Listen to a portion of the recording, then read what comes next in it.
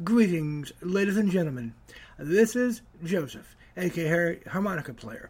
And I'd like to tell you about an awesome service that I use to get my podcast done. Did you know that there's a service out there called Zencastr, which is a one-stop shop for all podcasts? You can do editing, production, and audio and video. It's a one-stop shop place. If you use a professional account, like a Zencastr Pro and higher, you can have your video imported to every video player that there is possible. That only works on professional accounts, though. You have unlimited uploading, unlimited hosting, and you can monetize your podcast and earn money. Yeah. So if you want to take advantage of this, go to Zencastr.com/pricing and use my code Harmonica Player Podcast and get 3 months off your Zencastr Professional. We are anxious to hear your story. Take care and happy podcasting.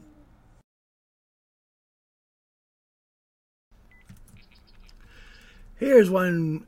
Hi there, folks. This is Joseph, and this time I'm going to tell you about a new device that I just became aware of, which is really cool. It's called the BlendJet 2 Portable Blender. Now, you see, I love smoothies, but I don't love smoothie bar prices, as you can tell. With my BlendJet 2 Portable Blender, I can make smoothie bar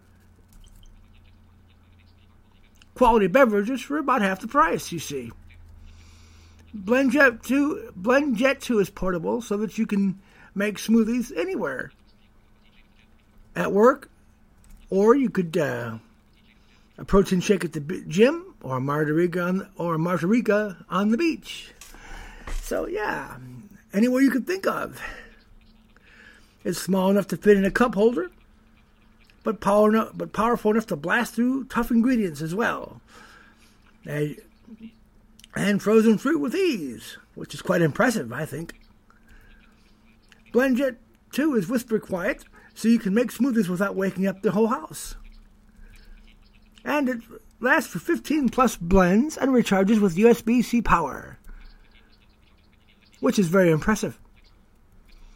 And best of all, it has a cleaning feature. That's right, it cleans itself. Just blend water with a drop of soap and voila, you're good to go.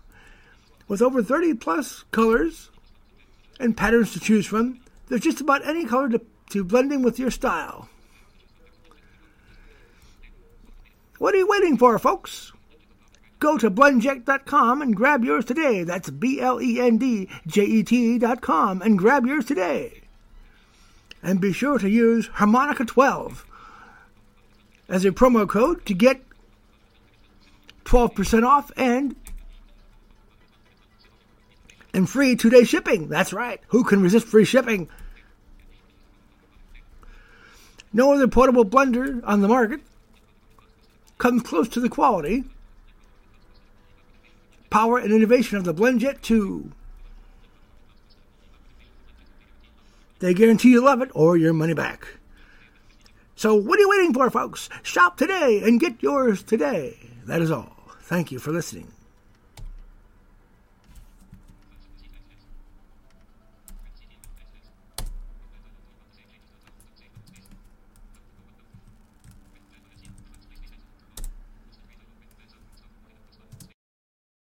Mic on. And now, folks, on today's presentation of Mic off.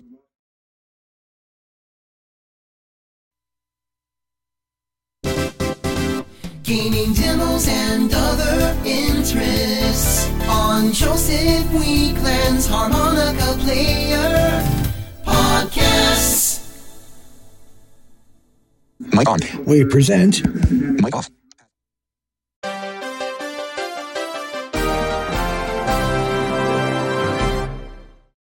Mic on. Sabbath School and Church Part 2. Here we go. Mic off.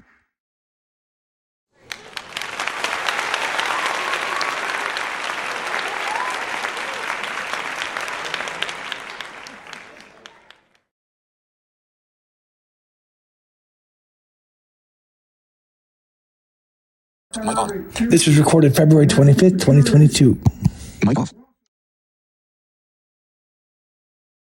It's now time for our tithe and offerings.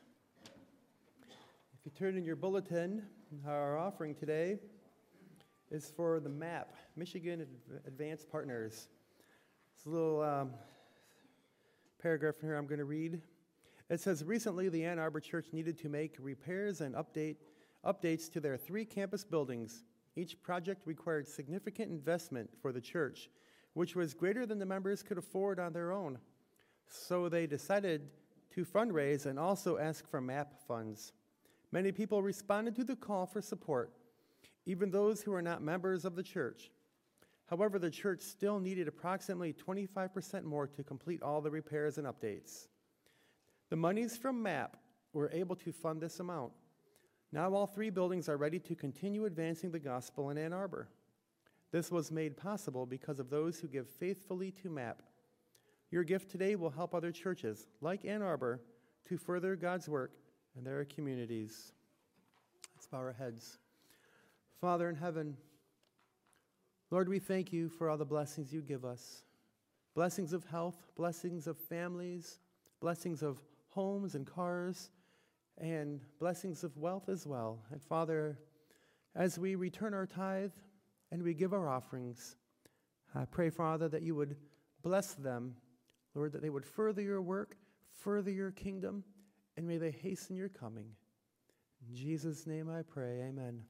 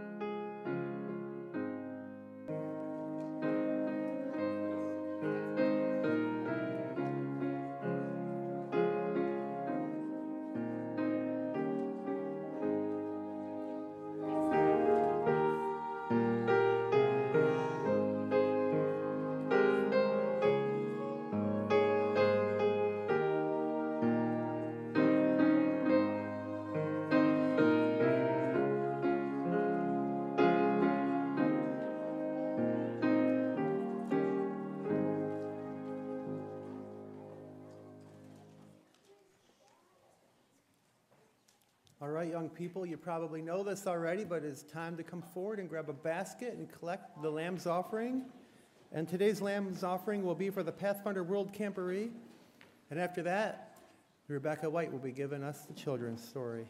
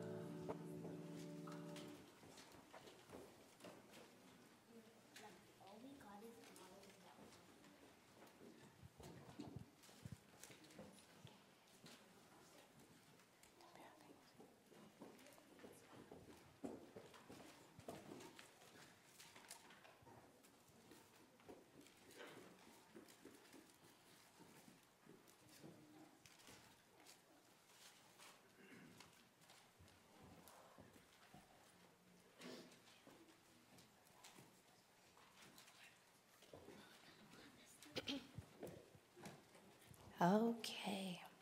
Good job collecting the offering today, guys. Good morning, boys and girls. I have a story for you today about when I was a teenager and I was getting ready to go to driver's education and learn how to drive a car. Now, I know that seems a long ways off for you guys, but in 10 years, you'll all be driving cars, which is kind of a scary thought, especially as a parent.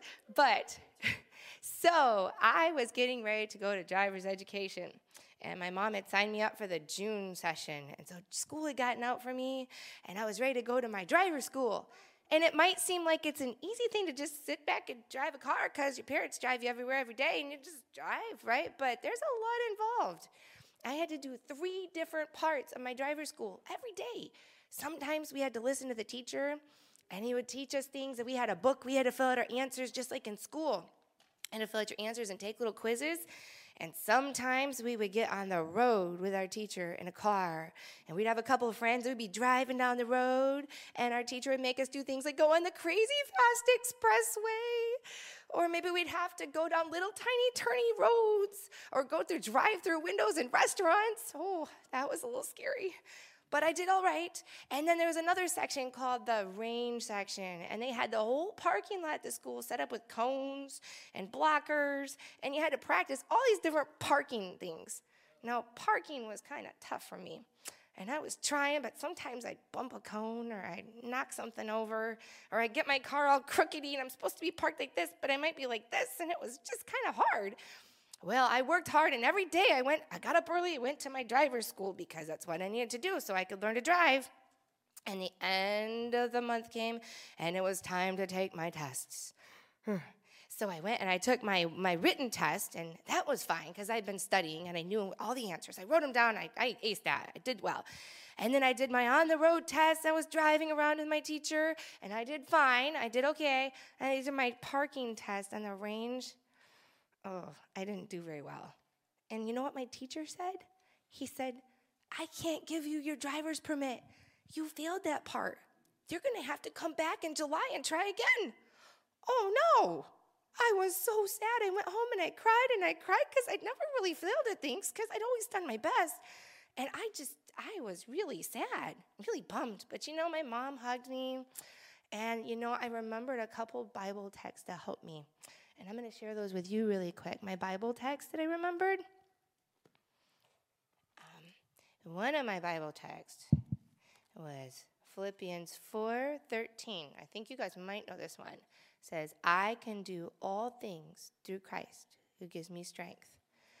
Now, do you think all things includes parking a car in all kinds of crazy positions? It does. But I also remembered a Bible text, another one. Oops, I dropped my bookmark here. Another Bible text, which is in Ecclesiastes 9, verse 10, it says, I'll get it again. Whatever your hand finds to do, do with all your might. So I got to thinking, I said, well, Jesus is going to help me, but I got to try. I got to practice because I got to figure this parking thing out. So my dad, he took me out sometimes between the June session and the July session, and we went and we practiced parking on the roads in the town where we were. And it was kind of embarrassing because he took me on the streets and there were people walking by and watching me. But I tried and I figured out my parallel park and I got it just right. And then the first day of my new session came, my July session. And I was determined I was going to pass it this time. And I got there out in the range and I got in my car and my teacher was watching me. And you know what he said after that first day? He said, you pass.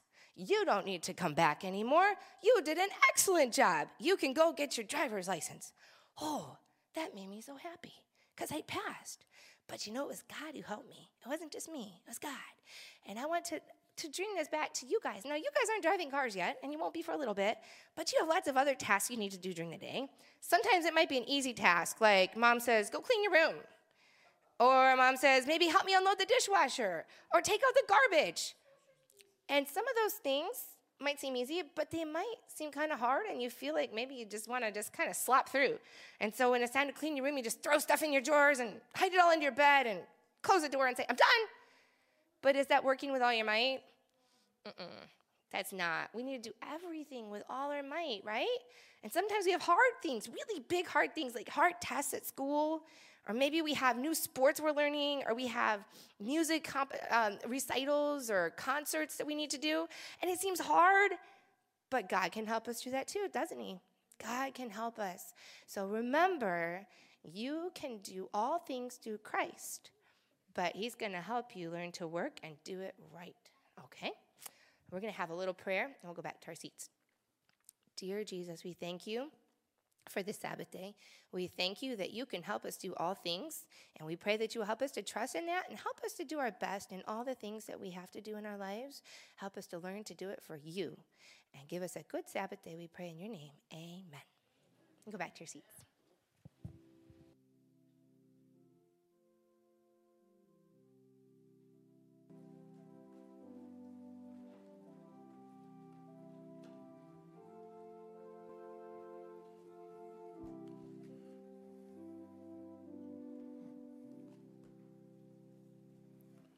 Good morning. Happy Sabbath. Our scripture reading this morning is found in 1 Kings chapter 17, verses 1 to 4. 1 Kings chapter 17, verses 1 to 4. I'll be reading out of the King James Version.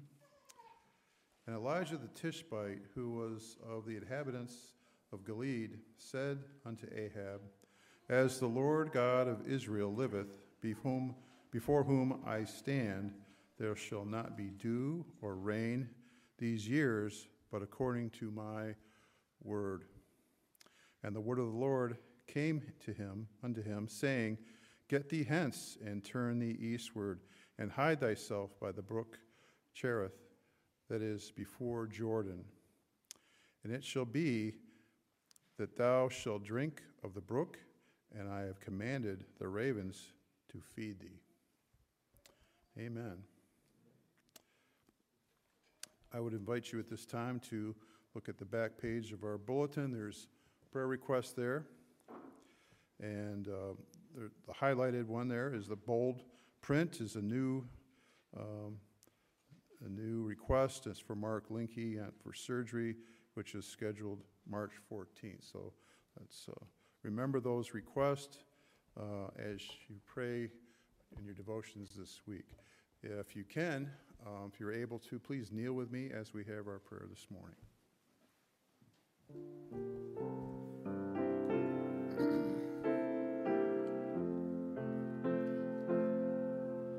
Turn your eyes upon Jesus, look full in his wonderful face,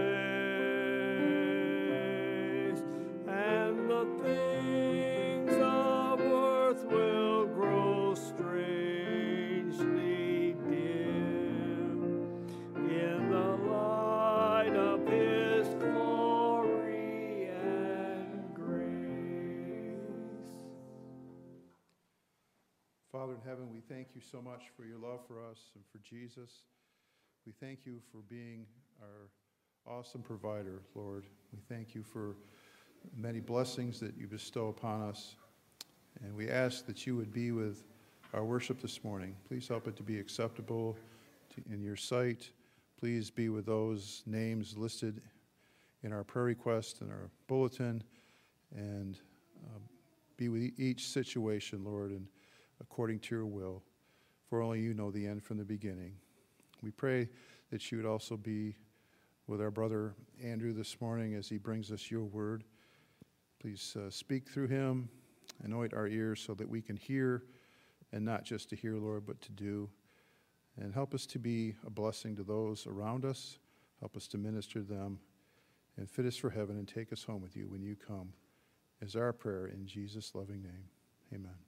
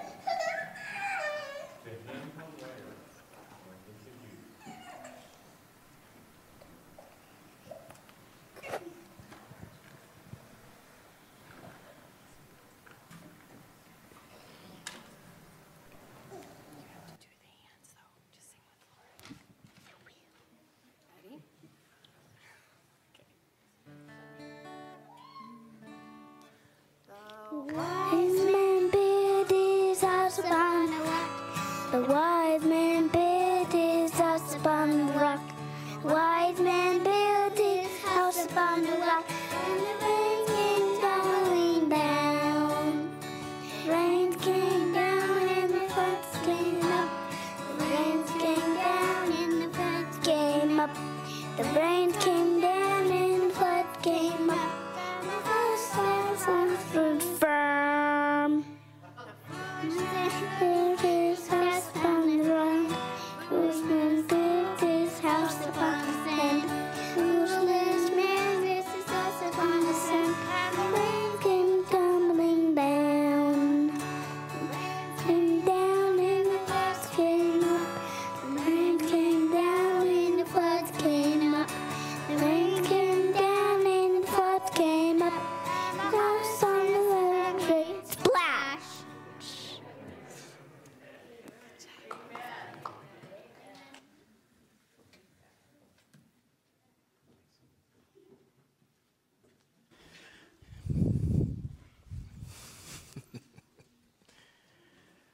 Thanks, Hawk. Lauren, thank you so much. Wasn't that wonderful? Yeah. Wisdom from the children in song. The wise man builds his house on the... Yes, and the foolish man builds his house where? On the sand. What is your house built on? The rock, yeah. Married people, what's your marriage built on? It's interesting. The story says that the rains came down. Didn't say if, right? They come to test every structure. The good news is if you've built your house on the rock, it will stand. But if you've taken the shortcuts to build on man-made things, it can't stand. And so I don't want to kind of get off tangent here, but it's on my heart that, lately it just seems like I'm inundated with good friends and family members who have built their relationships on something else.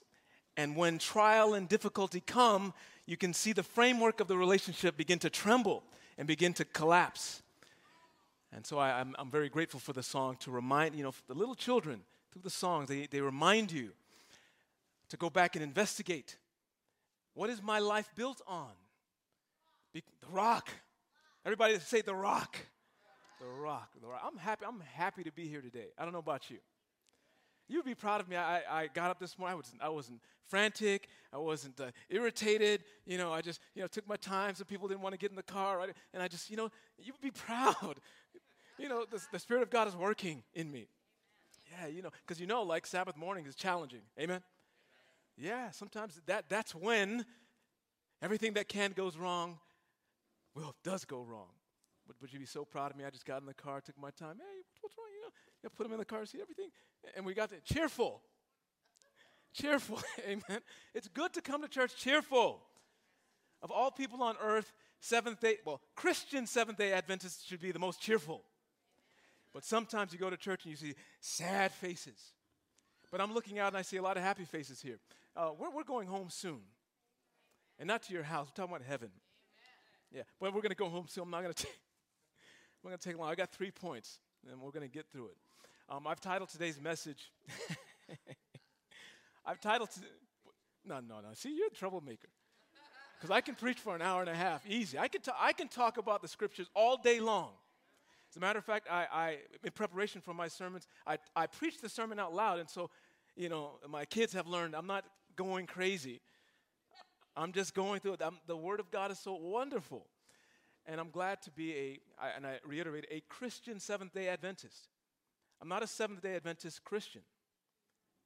Christian comes before the Seventh-day stuff. You're a Christian first. And it's important to, it's not just semantics. It's important to understand that we are followers of Christ. We're not followers of the Seventh-day Adventist Church. Huh? The Seventh-day Adventist Church was never meant to be a denomination. By the way, I found out that there are over 33,000 Christian denominations in the United States. 33,000. That's a lot. So don't think that, I'm going to get up and I'm going to research and I'm going to test them all out and I'm going to find my way into this church. The reason why you're here is because God handpicked you. He handpicked you. That means you're here for a reason, a very specific reason. You're not a member of a denomination. You're a member of a movement, progressive. Kind of got me thinking. Pastor's sermon last week got me thinking. You talked about the great disappointment and the origins of our church and how the founders of the church, they had sold all their stuff in 1844. They're standing, waiting for Jesus to come back. By the way, do you know that there were still slaves? You're not going up to heaven without the slaves. Huh? There are a lot of people who had not heard the message. And there's a little pesky passage of Scripture which says that no man knows the day nor the hour of his coming. It's interesting, in all that study, they left out that part. Huh? And so it got me thinking about this church that we have been handpicked to be a part of. And you children here, you've been handpicked by your parents to come to church whether you like it or not. But one day you'll have a choice, little kids, to go your own way or not. And our job as parents is to try to model Christ. Amen? It's to model Christ. Patience, kindness, gentleness, self-control on Sabbath morning. You can just get it out of your system. Amen. Amen. Yeah, the first encounter, it's okay. The first encounter that kids have with God is through the parents. At home. It breaks my heart because you go into some homes and you're like God, Christian homes, and God isn't there. But we have a God who is patient with us. He doesn't give up on us. As quickly as we give up on ourselves and other people, God, it's amazing that no matter how far you run from God, He finds you. And He brings you back to Himself. And so today I want to talk about Elijah, and I've titled today's sermon, The Raven, the Widow, and the Rain. And I just have three basic lessons that I think these particular inflection points in the story bring out. But I'd like you to pray for me. I know many of you have been praying for me. And ultimately, when I stand up to share, I just want to encourage you. Like the week has been stressful enough, I want you to leave invigorated, right? I want you to leave more excited to follow Christ than when you came in.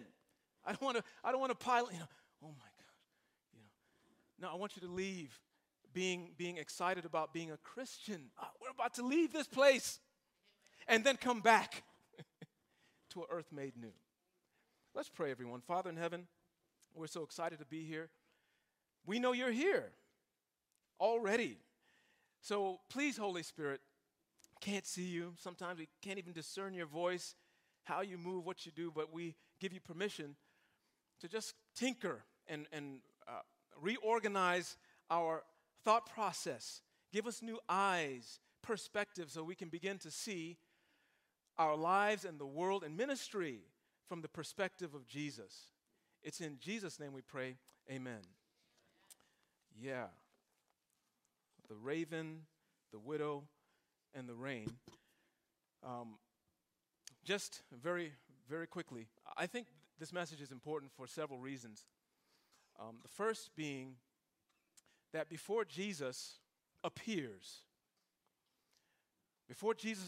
as a matter of principle and prophecy, we'll talk about it very briefly, but before Jesus appears, manifests himself, he always sends Elijah first. Go with me very quickly to Malachi chapter 4, if you'd like. I'll read it in your hearing, however, and I'll be reading from the New King James Version of the Bible. Malachi chapter 4. I'll read it. If you're there, you can say, "I found it." All right. Listen, let me start at verse 1, actually. Just kind of setting a little backdrop before we just bring out some highlights in today's message. This passage that we're about to read just to let you know, it's about the second coming of Christ. Listen to what God says through Malachi. He says, for behold, surprise, something you didn't expect. For behold, the day is coming. Burning like what, everyone? An oven. What's going to be burning like an oven? Your cars and your clothing and your stuff. Amen. Yeah, isn't that right? Everything here on earth is going to burn, the Bible says, with fervent heat. Your mortgage. Come on, everyone. Your student loans. Hey. Sickness, death. It's all, the economy, all that stuff is going to be wiped out. That's good news. Good news. It's coming. It's coming. Burning like a furnace. And all the proud, yes, all who do wickedly will be stubble. That means that the arrogant, the wicked, they don't get away with murder.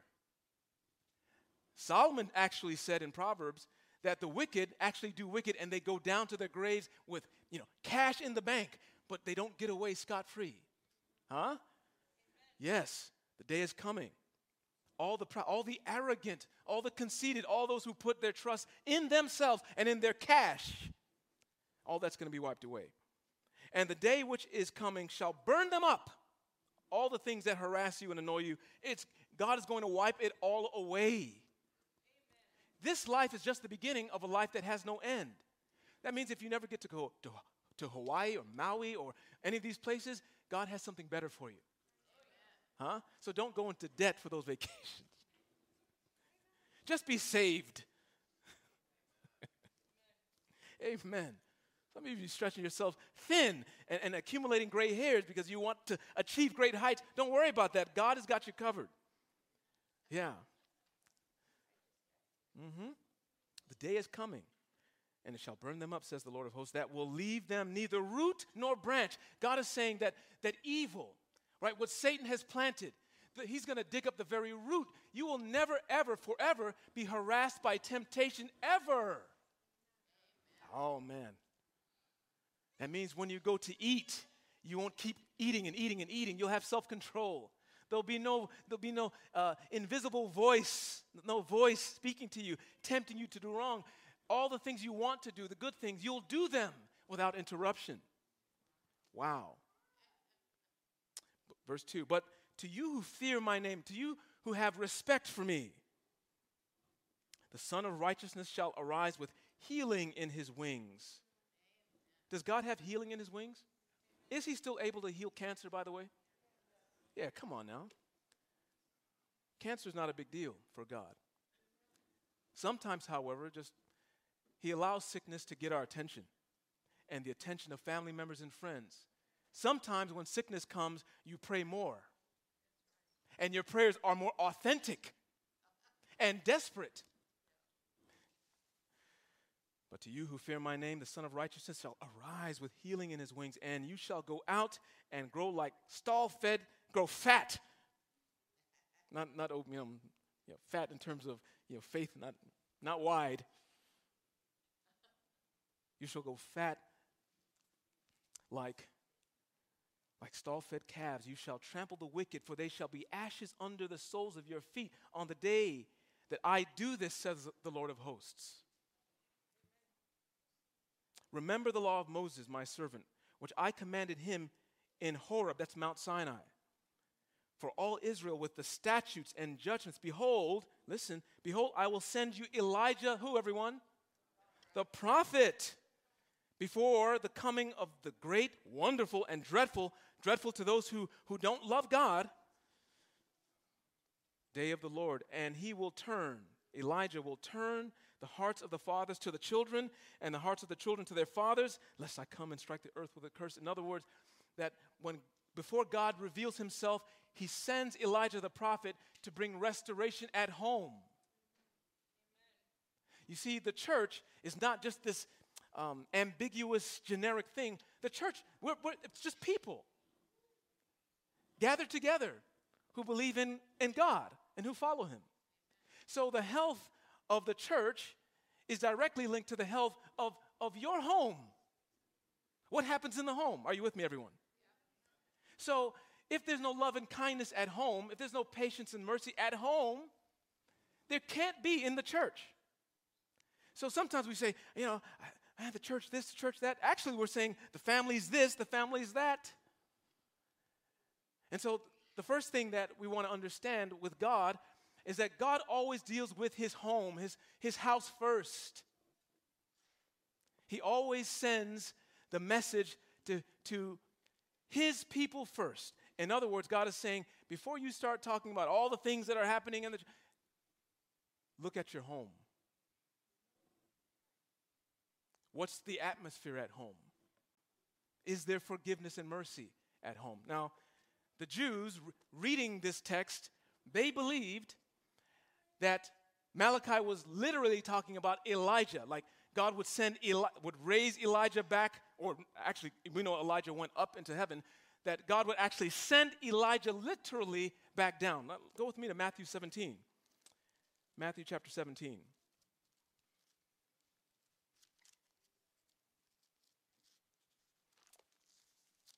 All right. Matthew 17 and verse 10. Matthew 17, verse 10, and we understand this particular passage has to do with Jesus being transformed on the mount. You remember that story? How many of you have read this story? You know about when Jesus took Peter, James, and John up the mountain and he was transfigured, transformed. In other words, that Jesus appeared in his glory, the glory that he had with the Father, in immense, intense light. And, don't want to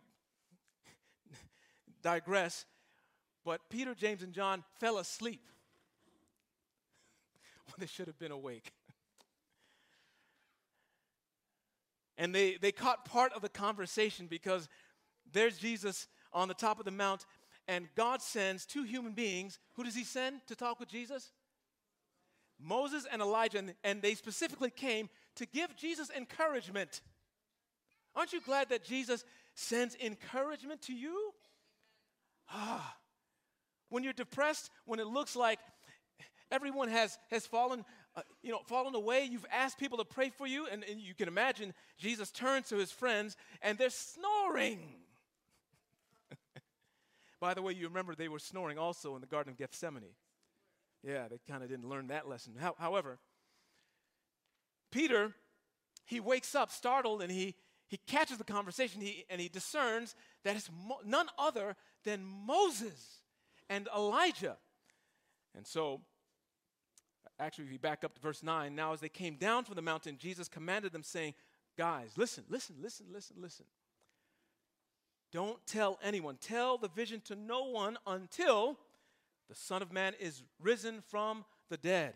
And his disciples asked him, saying, why then do the scribes say that Elijah must come first? We're confused. This is what we've been taught in Sabbath school. This is what we've been taught in the synagogue, that before the Messiah would come, he would literally send Elijah. What's going on? Listen to what Jesus says. Verse 11. Jesus answered and said to them, indeed, yes, Elijah is coming first and will restore all things. But I say to you that what? Elijah has come. Wait, what? Elijah has come already? And Jesus said, and they did not know him, but did to him whatever they wished. What? Likewise, in the same way, the Son of Man is also about to suffer at their hands. Then the light bulb went off. They understood that he spoke to them of who? So you understand now that when Malachi said, God speaking through Malachi said that he's going to send Elijah first, is it literal or figurative? Yes. That before God reveals himself, he always sends the reformer. That's the purpose of the Seventh-day Adventist Church. In the midst of Christianity, before Jesus comes, you see, no, we're not going to escape and mount wings and fly up and leave the whole world. No, before God comes, he's going to give everyone, especially the church first, an opportunity to know him.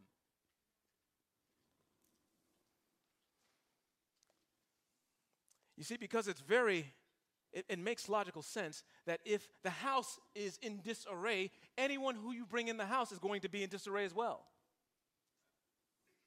So the first place, God's first order of business is to deal with his people first. Let the church say amen. That means, yes, amen. That means, it's not generic, that means the first place God starts is in your house. In the refrigerator. On the internet. What you listen to, what you play, the stuff that nobody can see, God, he can see it. Can he? Absolutely. And listen, everyone, God, there's only one of you. So if God loses you, he loses you forever, and he can't afford that. When God gave his life, he gave his life for you. That means that there is no greater gift that God could give. You follow that? And if God's life is infinitely valuable, what does it mean for your life? It's infinitely valuable. There are people who will be lost, and you see, you might forget, but God never forgets. And so God, beginning at home, he says, listen, Andrew, I'm coming into your house. Don't worry about the conference. Don't worry about this. Don't worry about the Catholic Church. Don't worry about the Freemasons. How do you treat your wife and your kids? What are you surfing on the World Wide Web that's making you more or less like me? Andrew, I'm coming back for you. Are you ready for me? It's the question that he brings to each one of us. What's the first commandment, by the way? Come on. Oh, I didn't stump you, didn't I? Did I? The first commandment. I changed the sermon. The first commandment. I am the Lord your God. You shall have how many other gods? Now, is the first commandment more important than the 10th? If you break one, you break what? All of them. So if you think about the commandments as a structure, the foundation always starts first, and then you build on that. God did not say, honor thy father and thy mother first. That's part of it. But in other words, what God is saying is that any violation of the commandment, it begins with violating the first one, which is idolatry, which is placing another God above the God of heaven and earth. Now, in the days of Elijah, and actually, stunningly, sadly, throughout the whole Bible, God's people have wrestled with this issue of idolatry. Idolatry. It's the backdrop to the whole story of Elijah and Ahab and Jezebel and the people. And they actually worshiped Baal. They actually worshiped physical carvings, some out of gold, wood overlaid with gold, and some stone. And it was an industry. Are you with me? People got paid for making these idols. Let me say it again. It was an industry. There was an economy around making idols. Literally, people got rich from making these things and marketing them to people, and people bought them and couldn't live without them, and so some would buy them, made with various decorations. So some people got very rich through idolatry, and some exceedingly poor. In those days, they worshipped these little figures. But today, there are more idols than have ever been in Earth's history. You see, the foundation of idolatry is essentially worshiping above God man-made things. And idolatry is not about, I worship Baal or I worship God. Idolatry has to do with where you spend your time and your money. That's where you can really find out who you worship. What you spend your time and money on is an indication of where your heart is. Isn't that what Jesus said? He says, wherever your heart is, that's where your treasure is. And so today, this message is relevant because in the church, just very broadly, God's people are still struggling with things that we've placed as more important than God. And here's what else I want to say to you, is that idolatry, the idolatry that God sent Elijah to confront, was not that the people said, we don't believe in God. Huh? How many of you believe in God? If you're not ashamed, raise them high. Yes. That was not the issue. The issue is they believed in God and Baal just in case God didn't come through. Let that sink in for a moment. God was a backup plan. Just in case I pray and I don't get what I want, I can make sacrifice to Baal and I can get what I want. And it was enticing, ladies and gentlemen, because those who worship Baal were successful for a very long time. Don't think, idolatry, I'd never do that. No, in those days, the people worshiped their gods and their crops grew. The people worshiped their God and they didn't miscarriage in childbirth. They worshiped their gods and things worked well for them. And ladies and gentlemen, the Jews, the Hebrews, they saw the surrounding nations flourishing. And they looked at their own lives as lives of one restriction after another. God says we can't do this. God says we can't do that. God says why all the restrictions? Haven't you heard that from the little kids? Haven't you said that in your heart? Why so many restrictions? And yet, I remember visiting with my brother when he used to live in California, and we were traveling along the Pacific Coast Highway. How many of you ever traveled? Yeah, and there's some places in Jamaica. So there's some places in Jamaica where you drive, they have no guardrails. Have you ever driven on the side of a mountain with no guardrails? How many of you are thankful for guardrails? And not all Jamaicans, but many, think they're invincible behind the wheel. And my cousin, I'm like, I don't want to leave yet, Lord. I have things to do with my life. I want to get married. So you just close your eyes and you just, and he's going, no guardrails. I'm looking, right? But guardrails are there not to trap you. It's to protect you. And so today, as we look here very briefly, the three things that God is really dealing with his people, it has to do with narrow-mindedness, short-sightedness, and false expectations. So I want to just quickly go through and talk about what God does here. God sends Elijah to Ahab, right? Ahab marries a woman. Her name is Jezebel. Some say that her, I don't know. She must have been beautiful. Very permissive. She was one who stroked his ego. But the only problem was she didn't believe in God. She had her own religion. And there are many people who think, well, she's spiritual. He's spiritual. We can get married. They believe in God. I believe in God. We can get married. We can have, this is wonderful. Is that true? You should not be unequally yoked.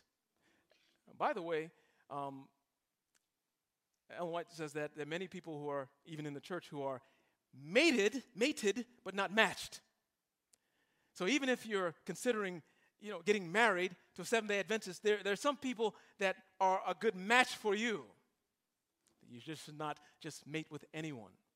But he got hooked up with someone who did not believe in God, who actually had brought in her own priests and her own religion, and it started at the top, and it filtered all the way down. These priests and pastors preached and confused the people, and many people say, well, I kind of believe this about God, but this is very enticing about God, and so in order to get their attention, God did then what he often does for us now. He touches our pocketbook. He starts to turn off the faucet. Elijah says, there shall be neither dew nor rain. For how many years? Yeah. Elijah, 1 Kings 17, verse 1.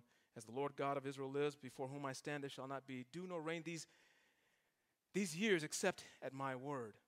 Then the word of the Lord came to him, saying, Get away from here and turn eastward and hide by the brook Cherith, which flows into the Jordan, and it will be that you shall drink from the brook, and I have commanded the ravens to feed you. And so one of the first things that we understand is that no one is above reformation, that God deals with his people certainly, but God also deals with the messenger. And he says to Elijah, this faithful Hebrew, this faithful Jew, commandment keeping, right? He says, leave, I'm going to, in the midst of this drought, I'm going to feed you. Is anyone glad that God feeds you in the time when the economy is, crashing and you lost your job? Many of you can testify that things didn't work out and God still found a way to provide. He's awesome. You can't put God in a box. But, and kids, help me out. How many of you kids have seen ravens? You've seen a raven before? Children, Hawk, you've seen a raven before? Where have you seen ravens? Yeah. In your house? Where else have you seen ravens? In your garden, wonderful. Anybody else seen ravens anywhere else? In a very peculiar place? The zoo. You know where I've seen ravens? By the side of a road. Huh? Yeah. So he says, yeah. That's kind of a problem, isn't it? Ravens do eat bread, but they do eat flesh. Now, just put yourself in Elijah's shoes. You're a faithful Jew, man of God, woman of God. You've read Leviticus 11. You know what animals are clean and... Now, let me tell you the truth. Can we just be transparent? The Bible doesn't say if the ravens carried the bread, the food in their mouths or in their talons. I don't care.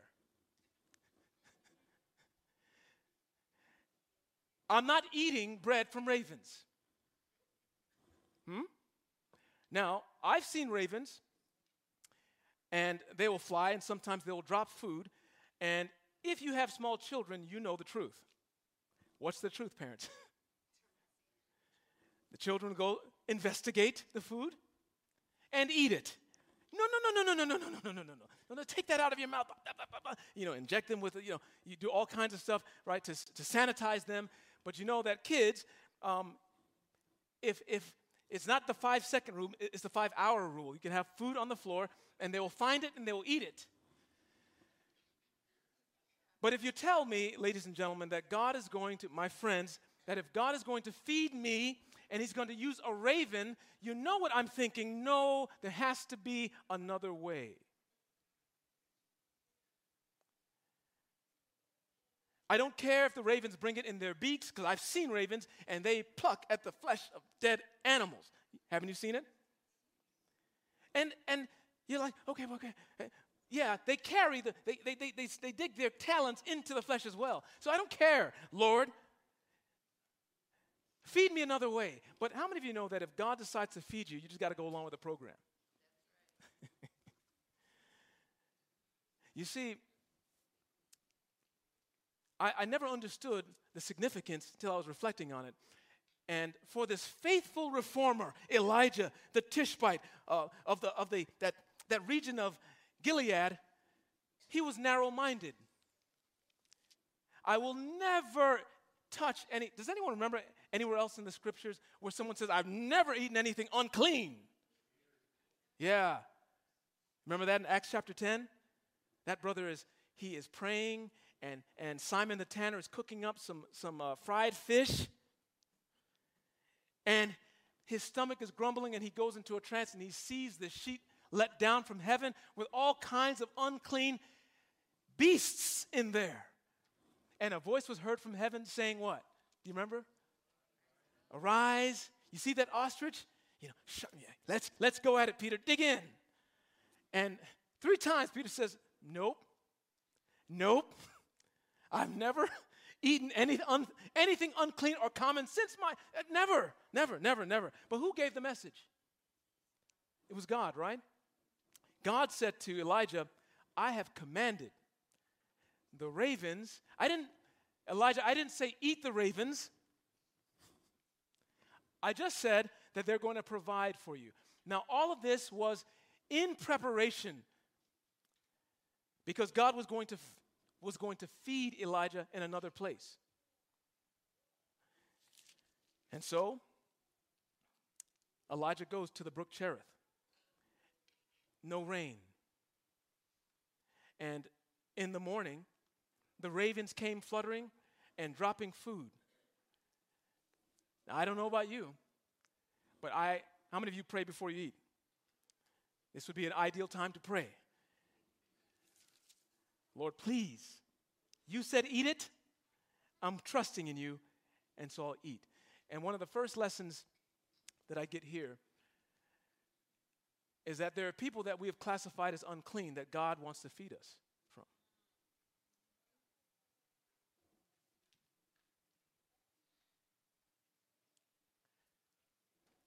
That there's some people, hear me out, it's for the Seventh-day Adventist reformers. That's who we are, we're reformers. That as it was true for the Jews, and as it's true, hate to admit it, in the church today, sometimes we think because God has given us a message that we somehow are in a position somewhat superior. We've got something to give you. We've got angels' messages. We've got all this stuff to give you, but God is preparing the prophet to understand that there are people out there that have something to give you. Yeah. That Elijah, in your mind, you have this box, and everything in the box is holy, and nothing outside can be holy. But do you understand that God has sheep that are not of this fold? Isn't that true? I've read somewhere in the Spirit of Prophecy that there will be many people who will be saved who never even had a chance to hear this message. And they will be curious when they see the hands of our Lord, the piercings. They'll ask the question, where did this come from? And yet, Paul says that when the Gentiles, this is Romans chapter 1, when the Gentiles, when they do, this is the people that are not a part of our church, he said that when they do what is right according to the law, it proves that the law is written on their heart. In other words, in your endeavor to witness and share, you should have an open mind that it's reciprocal. That evangelism ministry is reciprocal. That as this church is trying to reconnect with people who have not been here for a while, we have to keep an open mind that there's something that God intends us to learn from the experience. You got to have an open mind. There are people that we've said they are unclean birds. I could not dare take anything. And God says, I'm going to put you, Elijah, in a position where you're just going to have to take it and eat it and survive. There are lessons of truth that people who are not members of this church have that will transform your life. Amen. Now look. Verse 5, 1 Kings chapter 17, verse 5. So he went and did according to the word of the Lord. For he went and stayed by the brook Cherith, which flows into the Jordan. The ravens, more than one, brought him bread and meat in the morning, and bread and meat in the evening. Can we say amen for bread and meat? Hey, from the raven's mouth. I didn't hear many amens, but it's still true. It's still in the Bible. And he drank from the brook. And it happened after a while that the brook dried up. The brook dried up because there had been no rain. Listen, then, that was all preparation for what would happen next. Then the word of the Lord came to him saying, arise and go to Zarephath, which belongs to Sidon, Gentiles, unclean, idolaters. No one here knows God. No one here loves God. No one has a heart for God. Why on earth are you sending me here? Elijah, that's where I'm sending you. Go there. And when he came to the gate of the city, indeed, a widow was there gathering sticks. And he called to her and said, please, bring me a little water in a cup that I may drink. And as she was going to get it, he called to her and said, please bring me a morsel of bread in your hand. So she said, as the Lord your God lives, I do not have bread, only a handful of flour in a bin, and a little oil in a jar, and see, I am gathering a couple of sticks that I may go in and prepare it for myself and my son, that we may eat and die. And Elijah said to her, do not fear. Go and do as you've said, but make me a small cake from it first and bring it to me, and afterward make some for yourself and your son. For this is what God is saying. This is what God is saying. The bin of flour shall not be used up, nor shall the jar of oil run dry until the day the Lord sends rain on the earth. So, hey, amen. So she went away and she actually did it. She did according to the word of Elijah, and he and her household ate how many days? Many days. The bin of flour was not used up, nor did the jar of oil run dry, according to the word of the Lord which he spoke by Elijah. In other words, God provided for Elijah and her household every single day of drought.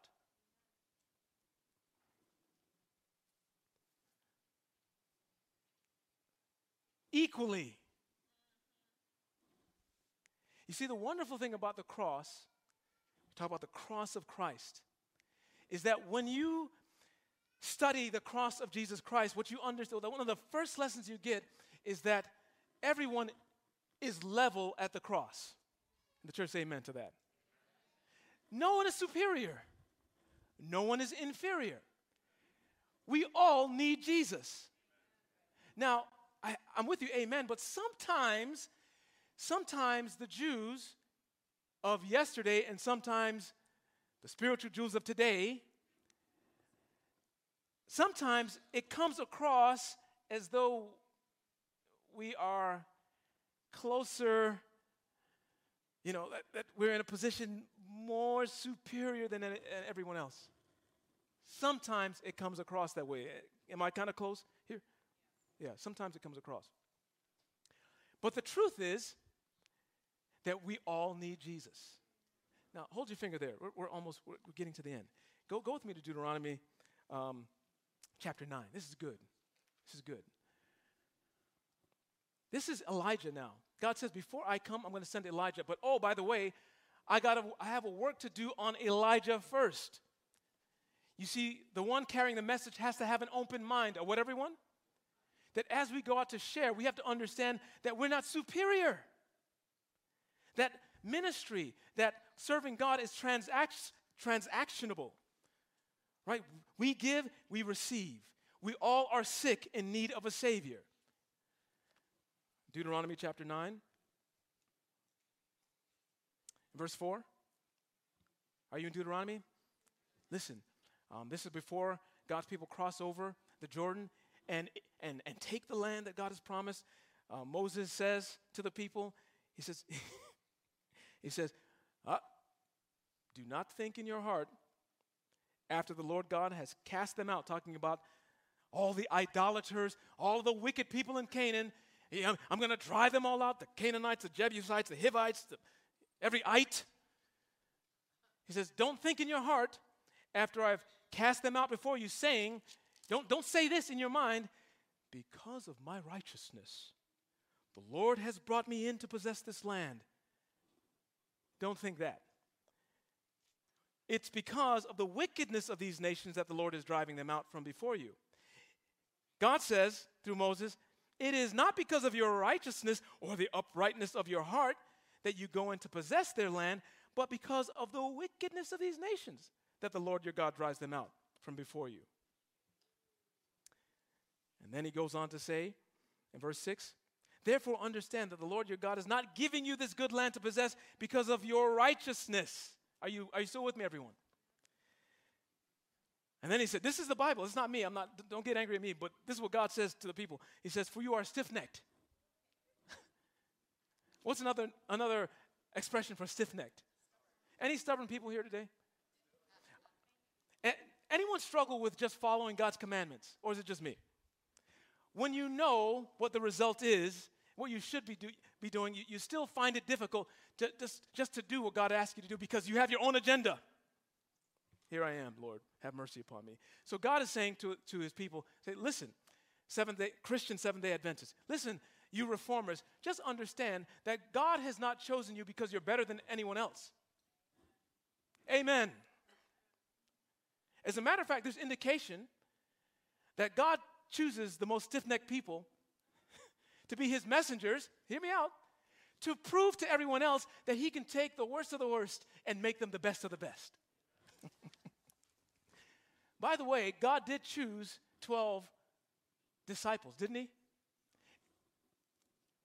Someone says, well, he didn't choose Judas, yet he said, Judas, come on and follow me. Didn't he? And he knew Judas was a thief.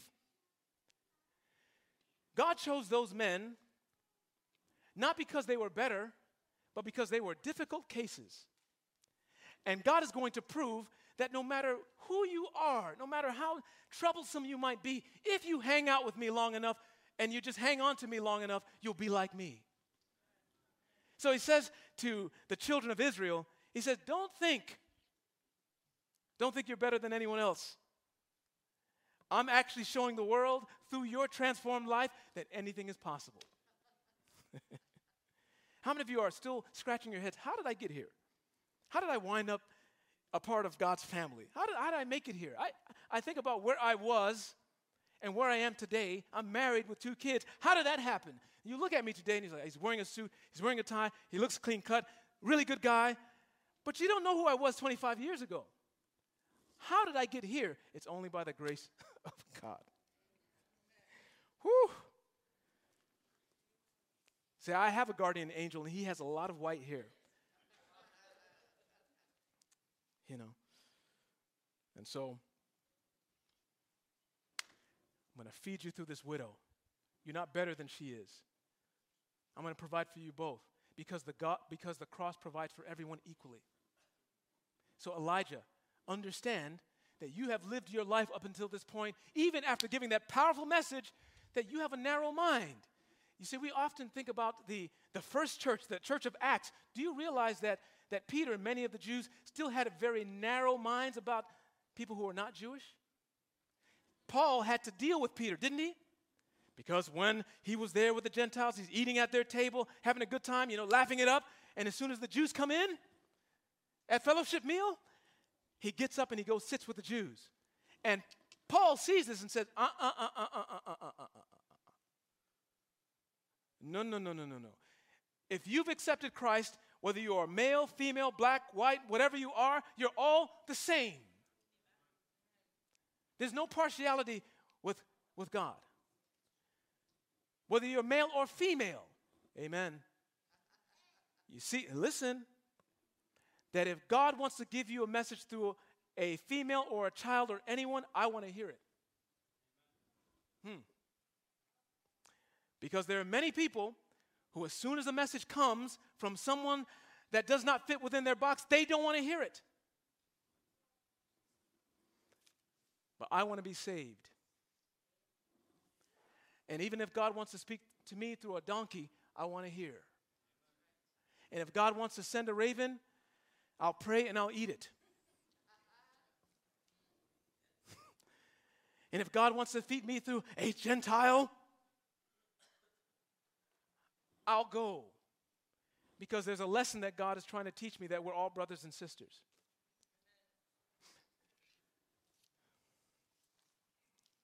The raven, the widow. Narrow-mindedness. Short-sightedness. You know the story. At Mount Carmel, Elijah says to Ahab, listen, gather up all your people. They don't believe in God, but yeah, people are confused. The people of God are confused. The children are confused. They're like, is God? Baal? I thought you said Baal is God. Like, mommy, you worship it? Daddy, you worship it? Like, I don't know what's going on, so let's settle the matter. They go to Mount Carmel, remember that? And they build the altars. We're cutting through a lot. But the prophets of Baal and Ashtoreth, from the morning, they get up and they start praying to their God. You remember that? They start praying, and they start crying out, and and it becomes more intense. Does Baal answer? No. And when Baal doesn't answer, they take out their lances, small daggers, and they begin to cut themselves until the Bible actually says that the blood began to gush out. And ladies and gentlemen, there are many forms of worship very similar to this. There are many people who believe they've got to make a whole lot of noise to get God's attention. A lot of yelling, a lot of screaming, a lot of self-inflicted wounds, a lot of penitence, right? I'm going to discipline myself, and when I discipline myself, then God will hear me. But how many of you know that no matter, you can't earn God's love? Isn't that true? Some of you struggle. Some of you struggle because when you fail, the first thing you do is you punish yourself. I guess I can't pray right now. I guess I can't do this right now. I guess, God doesn't love me. No. You can't do anything to yourself in terms of, punishing yourself to make God love you more. As a matter of fact, when you're at your lowest point is when you actually need to press into God. And so they're there, punishing themselves, cutting themselves, crying out, praying loud, and no answer from Baal. The reason is because there's no Baal. There's only one God, the God of heaven and earth. Well, Elijah restores the altar, puts the sacrifice on it, and completely douses it with water until the water overflows. And Elijah does not scream and yell. He doesn't punish himself. He very humbly and very quietly, he kneels down to pray. And he pours out his heart to God with sincerity. With what, everyone? Sincerity. And with desperation. Because Elijah actually cares about people. How many of you care for people and about people? Yeah. And the Bible says that before he finished his prayer, fire came down from heaven. And what, everyone? Completely consumed. And the people, the Lord is God. We've been deceived all this time. All the prophets are completely and utterly destroyed. Now, here's the last point. Elijah is convinced, hear me out, he's convinced that this is the proof that we needed all along. Now Ahab knows, because Ahab is there, Jezebel is back at the palace. Now, as soon as Jezebel hears this message, and as soon as she knows that, yes, finally, this issue of God worship and Baal worship, it's over, she's going to be converted, and she's going to accept the message, and there's going to be tremendous reform, and everything is going to go well.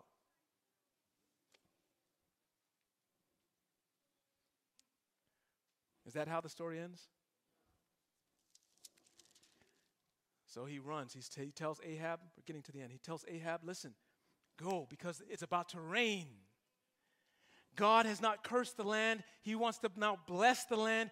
You better go now, Ahab, otherwise you're going to get stuck in the mud. Go before the rain comes, the deluge. And so Elijah runs ahead of the chariot, and he goes to the palace, and he's waiting outside. Ahab goes into the palace, and Elijah's waiting for the good news. I've given the message. I've handed out the Bible tract. I've done the Bible study. We've had 40 days of prayer. We've done all these things. Certainly now there's going to be change.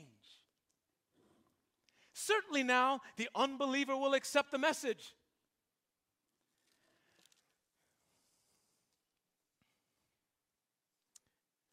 1 Kings chapter 19, verse 1, the Bible says, and Ahab told Jezebel all that Elijah had done, also how he, Elijah, had executed all the prophets with the sword.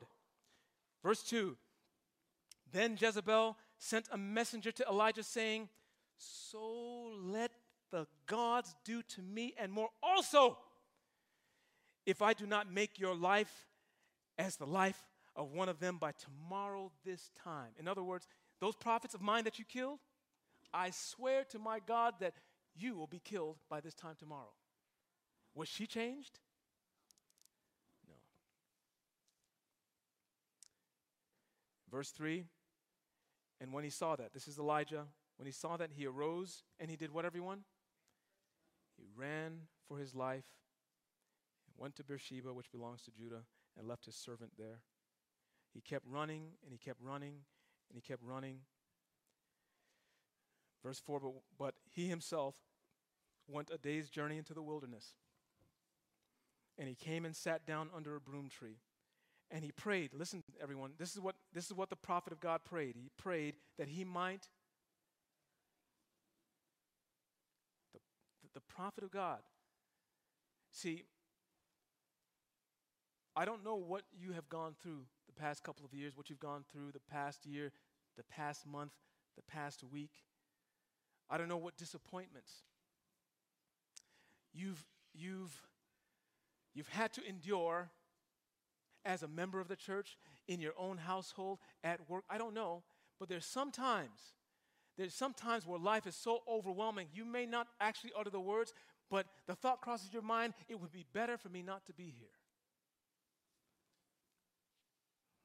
The man of God prayed, Lord, just kill me. Let me die.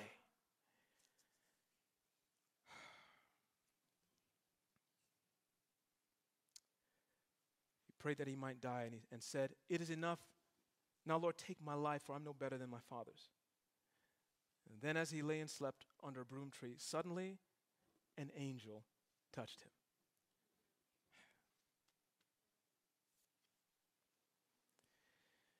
And the angel said to him, arise. Mic on. And now, folks, this completes another episode of Mic off. Then Elijah looked, and there by his head was a king. Gaining demos and other interests on Joseph Weekland's Harmonica Player Podcasts. Water, listen. Mic on. till next time. Bye for now. Mic off. And the angel of the Lord came back the second time.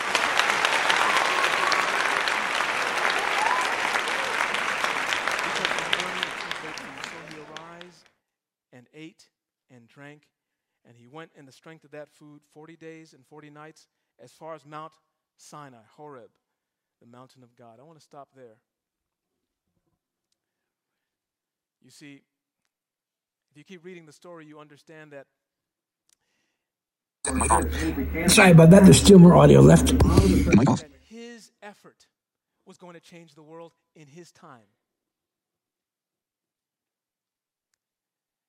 Paul said, when there was a dispute in Corinth, some said, I'm followers of Paul. Some said, I'm followers of Apollos. Paul said, listen, hey, well, you got it mixed up. Listen, I've planted, Apollos has watered, but God adds the increase. Sometimes because we hear it a lot, God, Jesus is coming again soon. Isn't that right? You hear it every Sabbath, haven't you? But what if he doesn't come in your lifetime? Is it still okay? What if things don't work out according to your time frame? Is it still okay? You see, in that, with these false expectations, you see, Elijah believed that his effort in his time was going to change everything, but he didn't realize that he was just a small part of God's plan to save the world. And in that moment of depression, deep depression, God did not come with an iron fist and says, what's the matter with you? Get your act together. You're a child of... Is that what God did? This is why I serve Jesus.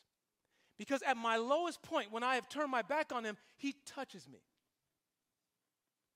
He touches you. He does not bring up your mistakes.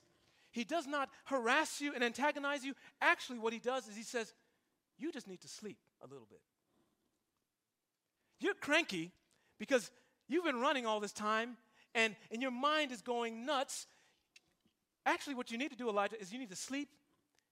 You need some fresh water and some clean bread. Sometimes you stressed out Christians just need to take a vacation. Hear me out. The disciples serving with Christ were serving so much that they had forgotten to take time to eat. And Jesus, being all wise, says, listen, fellas, you're never going to satisfy everyone's needs. You need to learn to take time away and be still and know that I'm in control. Sometimes, Elijah's, to deal with the false expectations that you have in marriage. Some of you may be really disappointed because you said, I thought he said I do to all this stuff. You know, you had a long list. I thought she said I do. And sometimes we get into a lot of problems because our expectations of God are not right. There are things that you're expecting that God simply hasn't promised. That's why we study the Bible, so we can say, oh, yeah, God promised that, but he didn't promise that. And so, in Elijah's moment of sadness and depression, when he's praying that he might die, when he wants to just disappear, he doesn't want to do ministry anymore, he doesn't want to be a part of the church anymore, he wants to quit, I give up my membership, God says, shh, go to sleep. Shh. We'll deal with this later. Don't you appreciate God's timing? This is good advice for married people. Sometimes there's a right time to deal with issues and a wrong time. This is good for work too. There's sometimes when you want to, let's just go at it now. No, sometimes you need to chill until there's the appropriate time to deal with complicated issues. So Elijah, we're not going to deal with your issues right now, but what I'm going to do for you is I'm going to let you sleep, rest, be refreshed, eat, go back to sleep again, eat a little bit more, and then you'll be strong enough to continue. Ladies and gentlemen, this whole thing of the raven, the widow, and the rain we touched on today is simply God preparing you for the times that are here and the times that are rapidly approaching, when all of your natural resources will be cut off, and God is going to feed you through very, very strange and peculiar ways, and which will test your theology. It will test your norms. It will test how you have defined what church life is like, and you have to keep an open mind. You've got to remember that there are people out there who love God just as much, even more than you. Huh? That there are people that you need to go share with next door because they have something actually to share with you, to make you more faithful, to feed you during a time of drought. But fear not. Even when you've run away, even when you said, I want no more part of this stuff called church, I don't want any more, God has still not forsaken you. There's some prayers that you pray in your depression that God won't answer because he knows better. You're praying that you might die. God says, you don't even know what you're asking for. Actually, what you want and actually what you need is little rest, little food, and water. So on this Sabbath day, I wish you rest. I wish you health. I wish you clean water. I wish you pure bread. Take today and just let the Word of God sink in to give you strength to run the next week. Is that okay? Let's pray, everyone. Father in heaven, thank you thank you for your Word, which every time we read it, every time I read it, I always get something else out of it that gives me the encouragement to keep going forward with you, no matter what is happening around me. I believe, Lord, that what really matters is not the changing of our circumstances, but really the changing of our hearts. Because if our hearts are changed, we can endure any circumstance that life throws our way. So my heart's prayer for your people here and those who are online is that today we might embrace an open mind. We might allow our sight to expand, and we might, through your word, have our expectations corrected so we understand that we're just a small part of your bigger plan to save this world. In Jesus' name we pray, amen.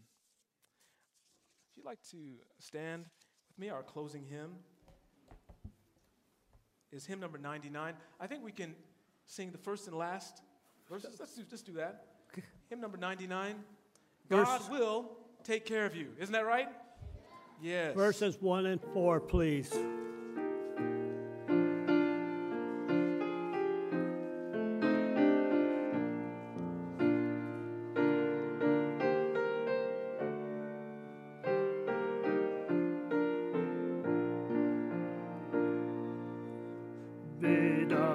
dismayed, whatever betide, God will take care of you.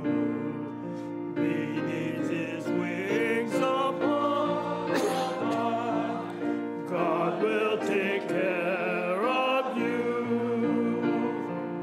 God will take care of you through every day or all the way. He will take care of you. God will take care of you. Verse 4. No matter what may be the task, God will take care of you. Lead weary one upon his breath, God will take care of you. God will take care of you through every day or all the way. He will take care of you. God will take care of you. Today? Anyone going to take some time today, in the midst of all of the hustle and bustle, to take time to rest, to be still, and to know that God is in control? Yeah, let's allow God through his Holy Spirit to give us strength today to meet this week's challenges and opportunities. Again, Father, we thank you. Lord, we love you. Love your church. We're not perfect, but we're being perfected through Jesus. So we're just going to hang in there with you, Father, even though there are many things we don't understand, many things that are confusing, many things that we say, this is not how it should be. You're the one steering the ship, and we trust you. Help us today, Lord. Just feed on your word so we can have encouragement and strength to go forward. In Jesus' name we pray. Amen. You may be seated.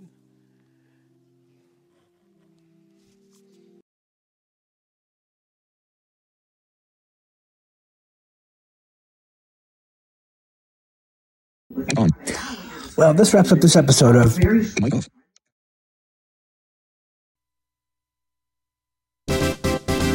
Gaining demos and other interests on Joseph Weekland's Harmonica Player Podcasts. Mic on. Thanks for listening. Till next time, bye-bye. Mic off.